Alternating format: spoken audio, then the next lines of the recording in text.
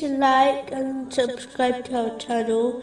Leave your questions and feedback in the comments section. Enjoy the video.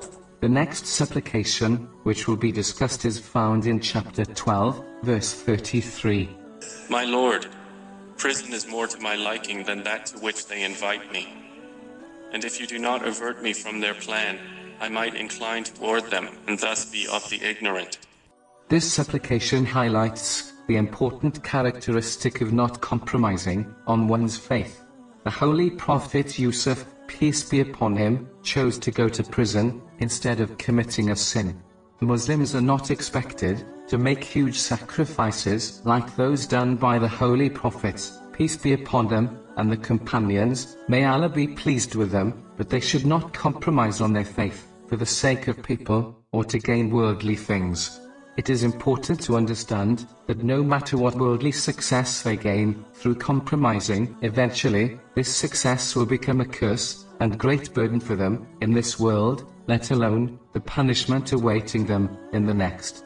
It is quite evident when one observes the media and history that those who compromised on their moral values and faith end up sad and depressed, irrespective of how much success they gain.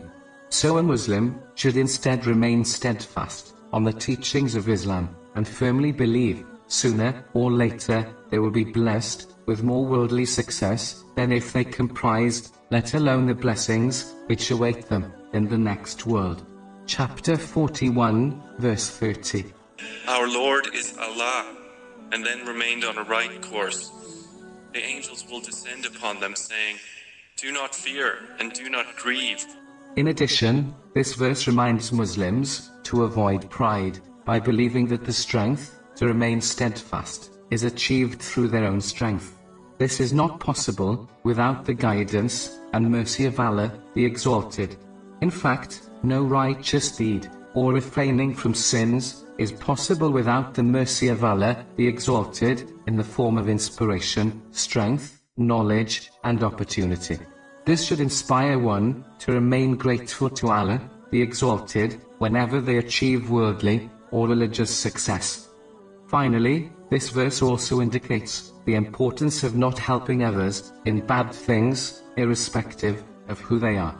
Muslims should instead help others in good and beneficial things, and not care who is in charge of it, or who else is taking part in it. Good should be supported, even if a stranger is doing it, and bad things should be avoided and advised against, even if a beloved is doing it.